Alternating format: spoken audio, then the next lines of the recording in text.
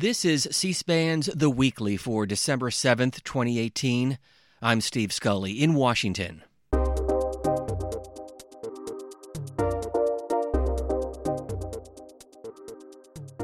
The start of the 116th Congress is just weeks away. Will it be different with a divided government? The Senate controlled by veteran Republican leader Mitch McConnell, and the House with Nancy Pelosi returning likely as Speaker. Will they work together? And how will they deal with Republican President Donald Trump? The Weekly Standard's executive editor Fred Barnes joins C-SPAN's The Weekly podcast to answer those questions, also discussing the future of the Weekly Standard and his thoughts on the passing of former President George Herbert Walker Bush and the 41st president's place in Republican political history. Fred Barnes, let's begin with the congressional leadership in the next Congress and a piece that you wrote recently about Senator Chuck Schumer. Life is about to get more difficult for him. How so? Because he is he'll be the Democratic leader in the one House of Congress that is still held by Republicans and held by, I think, one of their most talented majority leaders ever, Mitch McConnell. And for Mitch McConnell, he's delighted because he's got two more votes than he had the last time, picking up two Democratic seats in the midterm. So I think it's going to be very, very hard. Taming the resistance, that's also Chuck Schumer's job. Look, they all showed up in the election, and I don't think they're going to be calm in what they're expecting in the next 2 years. What are the lessons from the Brett Kavanaugh confirmation process? The lessons are we've changed completely in how we pick and then particularly confirm or not Supreme Court nominations. It's all about ideology. It's all about partisanship. And I'm afraid that's not going to change. It has very little to do with the judicial talent and experience and prowess of the nominees. It's who nominated them, what's their background politically and ideologically, and it gets nasty. We talked with Senator Claire McCaskill, who was among those Senate Democrats who lost, and she said that the biggest mistake Democrats made was withholding that information. It should have been given to the FBI earlier, making this turn political. Yeah. I think it probably would have turned political anyway, but it made it even more political that Democrats had sat on it and were going to whip it out at a time that would have the most dramatic and political effect.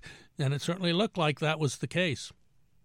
As you look at the Senate leadership on the Republican side, how would you describe Mitch McConnell? What's his approach? Why has he been so successful? Well, one, he can pull his coalition together. It's been amazing, he's had this thin margin of a vote or two, 3 now, and getting them all together. They go from moderate to liberal Republicans like Susan Collins of Maine to Ted Cruz and a few of those folks. It's quite different. How he does it, he is.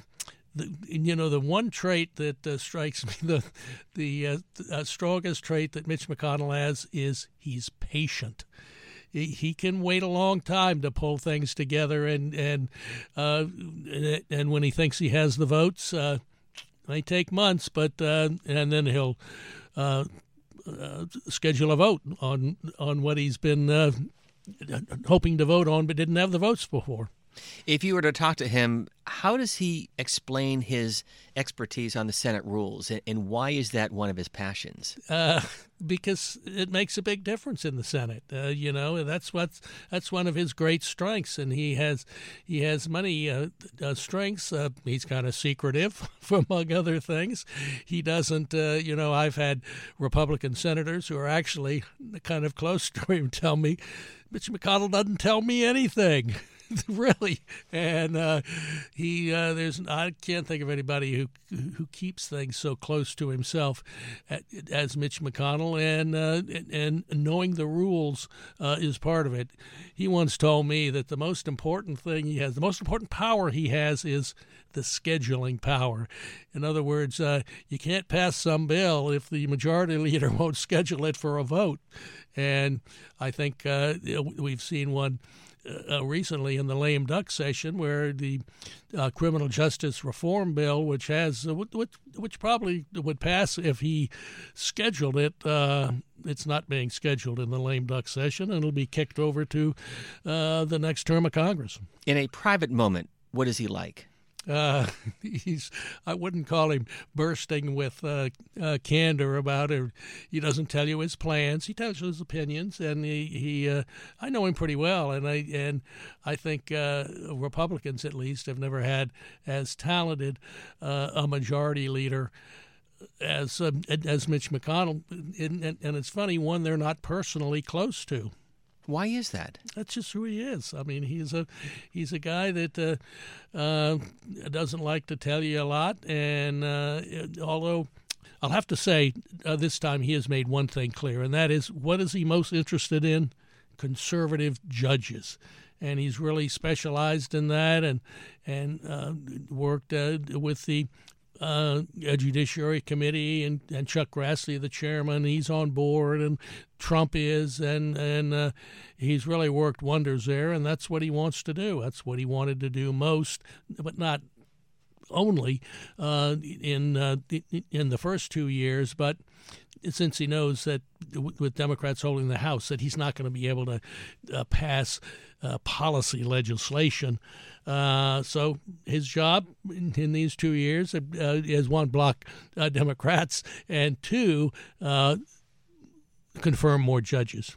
Fred Barnes, how would you describe the relationship between the two leaders, Chuck Schumer and Mitch McConnell? I don't think they have much of a relationship, and I don't know how Chuck Schumer feels about McConnell, and I don't think he could feel favorable toward him, because McConnell keeps cleaning his clock, and and Schumer. Look, I wouldn't want to be the Democratic leader against McConnell, who has more votes than I do. He can manipulate, and I mean, it's hard, and of course, Schumer has a lot of Democrats that want to be more bold, policy-wise and ideologically, than Schumer thinks is good for Democrats. Let's turn to President Trump and Senate Republicans. Mm-hmm. What can we expect beginning early next year? Well, not a whole lot. I think the whole. I thought you were going to ask about the next 6 years, because I think we're going to see the Trump term, and I'm assuming here that he's reelected, although I think my doubts about whether he can be reelected were certainly raised by the midterm result. Well, to that point, because you wrote, quote, President Trump is in deeper political trouble than he thinks. I think, indeed, I think he is, and I can tell you another person who suddenly thinks he's in deeper trouble than he thought. And that's me. I thought he was going to be really cruising into this after 4 years, and have expanded his base. And he hasn't done that. Quite the contrary. And anyway, I think we're going to see the next 8 terms, 8 years, 6 years rather, if assuming the Trump's reelected. And it'll look like Obama's terms. Remember, Obama did great things in his first 2 years. He had these huge majorities in the House and the Senate, passed Obamacare, and remember all the money was spent to juice up the economy and so many other things. It was a very successful first 2 years, and in the last 6, zilch. One thing that this president and Congress have not yet addressed: the growing debt and deficit, now approaching $22 trillion. Yeah. Do debt and deficits still matter to Republicans? Yeah, they do, but not to Republican President Donald Trump. I mean, a White House aide, very senior one, told me that he has pressed President Trump on doing something about Social Security and Medicare and Medicaid and these entitlements. He said that the only way we can attack the deficit and the debt in a significant way is to do something to cut or at least reform entitlements. And Trump, answer was, I'm sorry, I promise not to do this, and I'm not going to. Let's stay in the Senate with one other leader, the president of the Senate, Vice President Mike Pence. Yeah. We've been hearing rumblings that he may not be on the ticket in 2020. What are you hearing? Well, I hadn't heard that, I'll have to say. Now, maybe I'm not in the stream of knowledge these days. But it came up at a news conference with the president about 3 weeks ago. Yeah, no, I know it's out there. I mean, I've heard it from people now, but I certainly had not heard it on my own. I've heard it from other reporters and members of Congress who've heard it and so on. And well, for one, I think it'd be a mistake. It just would bring in it just ruffle the whole process for Trump. And I don't know. Pence has been very good for him. Conservatives love Pence. Moderate Republicans get along with him fine. I personally like him. Remember what he did for a living before he became a member of the House? He was a talk radio guy, and not exactly like some of the wilder ones we have now. He's pretty calm. But there'll be a lot of talk of this. Remember all the talk that we've had on vice presidents? You always have this talk, and then it doesn't happen. They stick with the guy. Fred Barnes, let's turn to the House of Representatives, a new speaker, likely to be Nancy Pelosi. Yeah. How do you think she'll approach her second try at this leadership position? Well, let me say one thing about her first. I think there's one word that really applies to her, and that is underrated. She can really handle Democrats on the floor and her caucus. She's very good at that. She did well on that before. Now she may say things that don't sound real thought through, but she's pretty strong. She's tougher than she looks. I think a lot of people think, she's a woman, she's very pretty, and so on.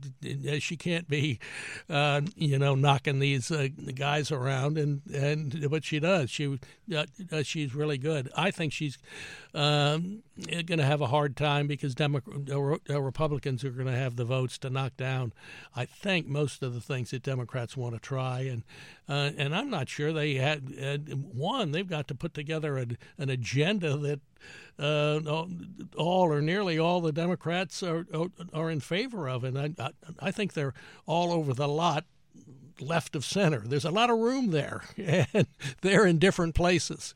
As he steps down, what's the legacy of Speaker Paul Ryan? Tax reform. That's why he's stepping down. He got the big thing he wanted. I've known him a long time. I knew him when he was an aide to, what was the senator from Kansas? Anyway, when he was just out of Miami of Ohio, where he went to college, and loves to talk about the great economics professor he had there, actually, and it shaped his thinking. And then he was a real acolyte of Jack Kemp, and I think he's a wonderful guy. He really, there are not many people who come to Congress because they're really bent on a bill or two. I mean, a big bill, and he's one. And it's tax reform and tax cuts.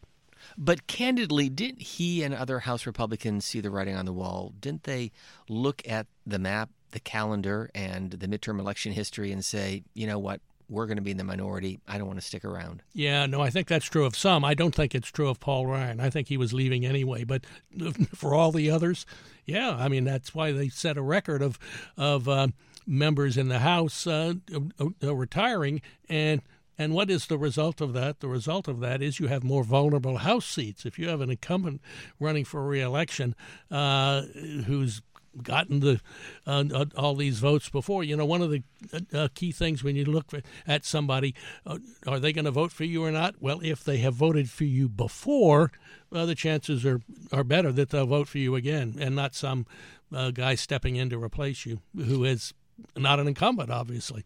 The House Republican leader, Kevin McCarthy, what is his biggest challenge in the minority now? He is succeeding at much of anything. I don't think it's going to be very easy for him. Democrats have a pretty big margin, and they'll be able to pass a lot of things, and they'll be, not destined for success in the Senate when they get there. But that's a job that's hard. But there's one good thing about it. You can do a lot of stuff and not get blamed because you're not really responsible for anything when you're the minority leader. I happen to know Kevin McCarthy pretty well, and I think he's a very admirable guy. I think he's the best guy Republicans could have there. But he's not going to. People aren't going to say, "Oh boy, that he really did a great job there." You don't get that credit in the Senate. You can, with a great minority leader. So, what will get done next year? How do you corral House Democrats, Senate Republicans, a Republican in the White House to move ahead on agenda items? I don't know. I think it's going to be hard. Maybe. Not Republicans in Congress, but President Trump will have to turn to what, one, block the Democrats, and two, and then turn to what President Obama did, and that's executive orders. And executive orders, as we know, are things that can be overturned just by the signature of the subsequent president, and Trump has done a lot of that. He's wiped out a lot of stuff that President Obama did, and and the things he's done, Trump has by executive order, and not as many, but they're very vulnerable too to the next president. So, as somebody who knows well Leader McConnell and Leader Nancy Pelosi, how will these two work together? I think they'll work together better. Nancy Pelosi's I think a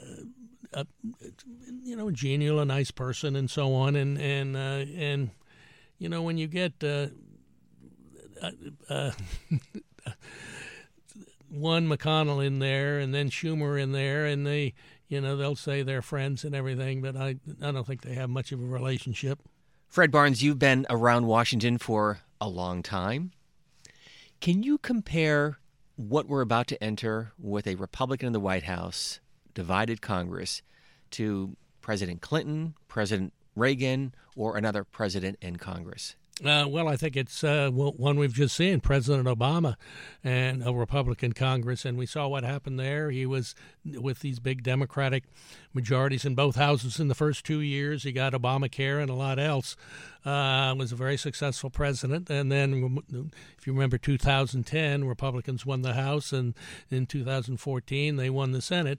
And it meant that after this very successful legislative 2 years, the last 6 years were not much for Obama, and the things he did were mainly by executive action. Trump has overturned a lot of those, but I think Trump, if he's in for 8 years, will have something very similar.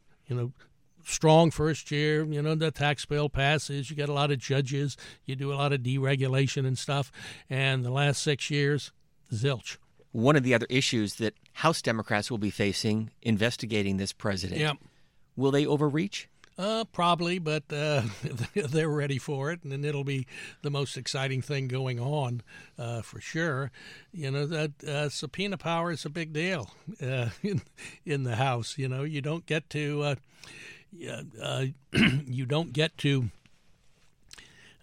confirm, ambassadors and Supreme Court justices and so on, but it's much easier to subpoena because in the House, the chairman of a committee has full power. He can subpoena and issue them.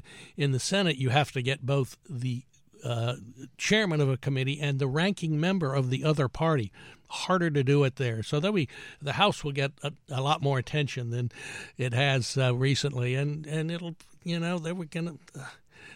These hearings are going to be wild because, Democrats sort of disturbed and interfered with some of them when Republicans did them in the last couple of years, and I think Republicans will answer in form, and I think they'll be raucous, wild.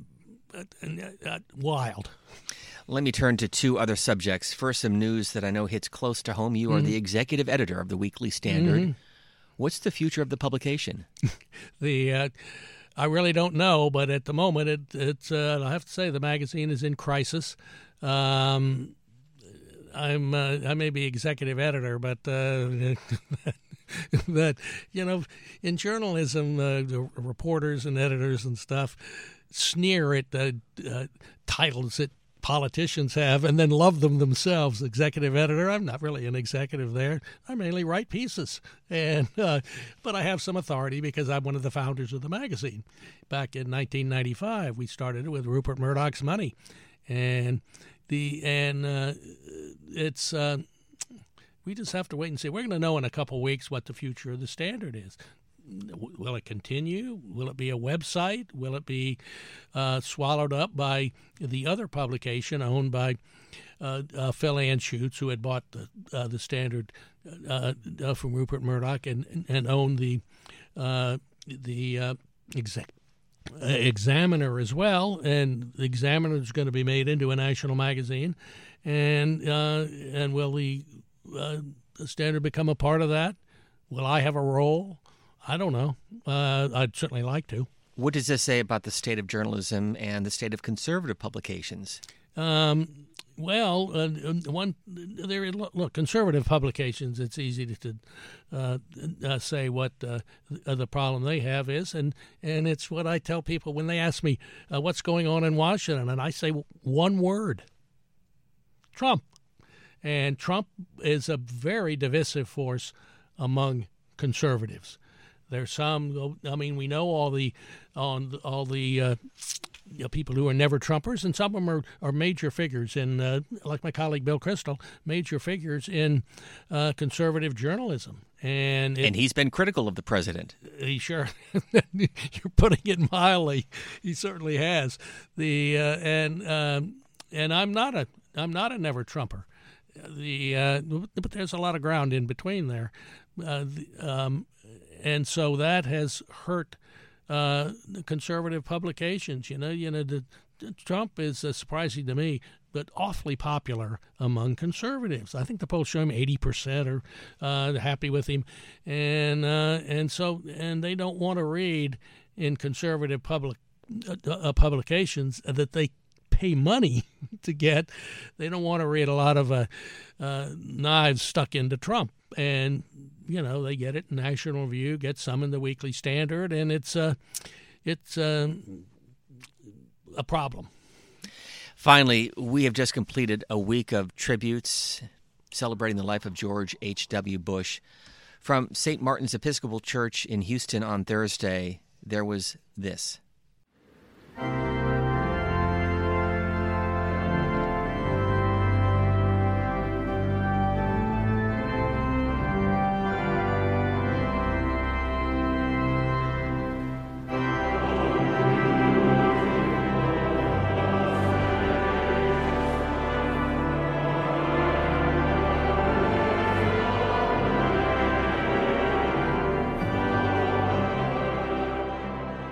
The song, the music, and the tributes for former President George H.W. Bush Fred Barnes, as you reflect on this week and the ceremonies in Washington and in Houston, what are your thoughts? Well, I loved everything they did in Washington. I mean, this is one of the things that America does great, to bring the country together, pretty much, and remember a president. I think one of the things that was good about it was I think it showed people that Bush was a more significant president than they'd thought. You know, people forgot about how tricky the unification of Germany was, and among other things, and that he'd done the I forget what you call it, the bill that made it easier for disabled people, Americans with disabilities, to function in society. Great thing.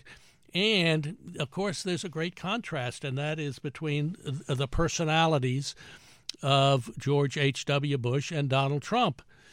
Donald Trump's personality got him elected. You know, Donald never apologized Trump, which, you know, that's one of his rules. Never apologize. People will think you're weak. And it worked for him getting elected.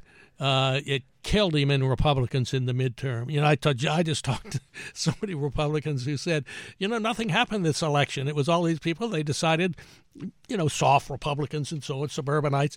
They decided, look, they don't like Trump and they're going to stick it to him. And the only way they could was vote against me, Republicans would say. I think Trump's going to have to work something out if he wants to win. He can't be. You know, Richard Nixon used to advise against shooting down.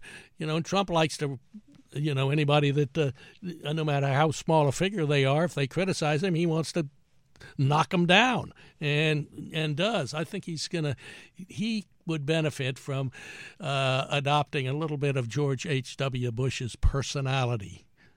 Not a personality transplant, but just take some of it. Among the tributes, among those who eulogized former President Bush, was the former Canadian Prime Minister Brian Mulroney. Here's a portion. At his first NATO meeting in Brussels, as the new American president, he sat opposite me, actually, that day. George was taking copious notes as the heads of government spoke. We were all limited in time. But you know, it's very flattering to have the President of the United States take notes as you speak. And even someone as modest as me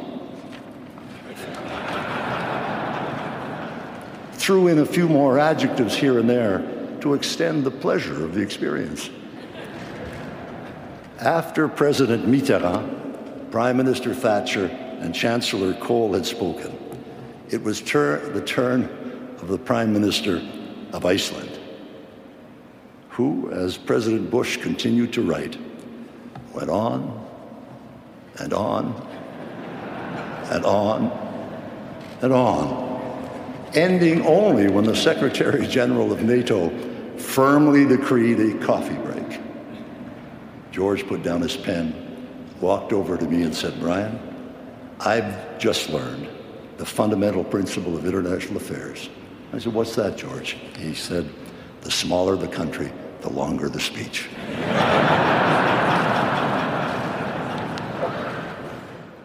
So, Fred Barnes, a little bit of humor during that eulogy. Yeah, that was a great eulogy, and I've seen the Canadian Prime Minister in action before, and he once, when I asked the question at something in Canada where Bill Clinton had gone, he answered the question, and he used my name. You know, he said, "Well, Fred," and I was stunned. How does he know who I am? And he did, because he was, you know, they watch a lot. They watch the McLaughlin Group and other American news shows. They really pay attention.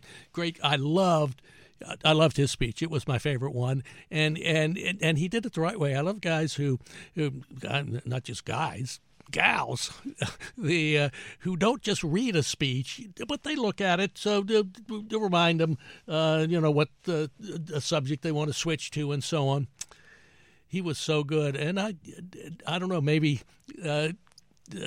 you knew that he would and his wife would spend Labor Day weekends every year with the Bushes, I guess, at Kennebunkport. I'd love to have been there. One final question with regard to President Trump, who was in the front pew. What do you think he was thinking during the service? I'd rather not be here. He didn't look comfortable, and of course, the next day, a lot's been written about this. I mean, he's there with his. I think he needed to lighten up. Fred Barnes, thank you very much for stopping by the C-SPAN radio studios here in Washington. We appreciate your time. Good. I enjoyed it. And a reminder, this podcast, The Weekly, is available wherever you download your favorite podcast. Also on the web at cspan.org. Thank you for listening.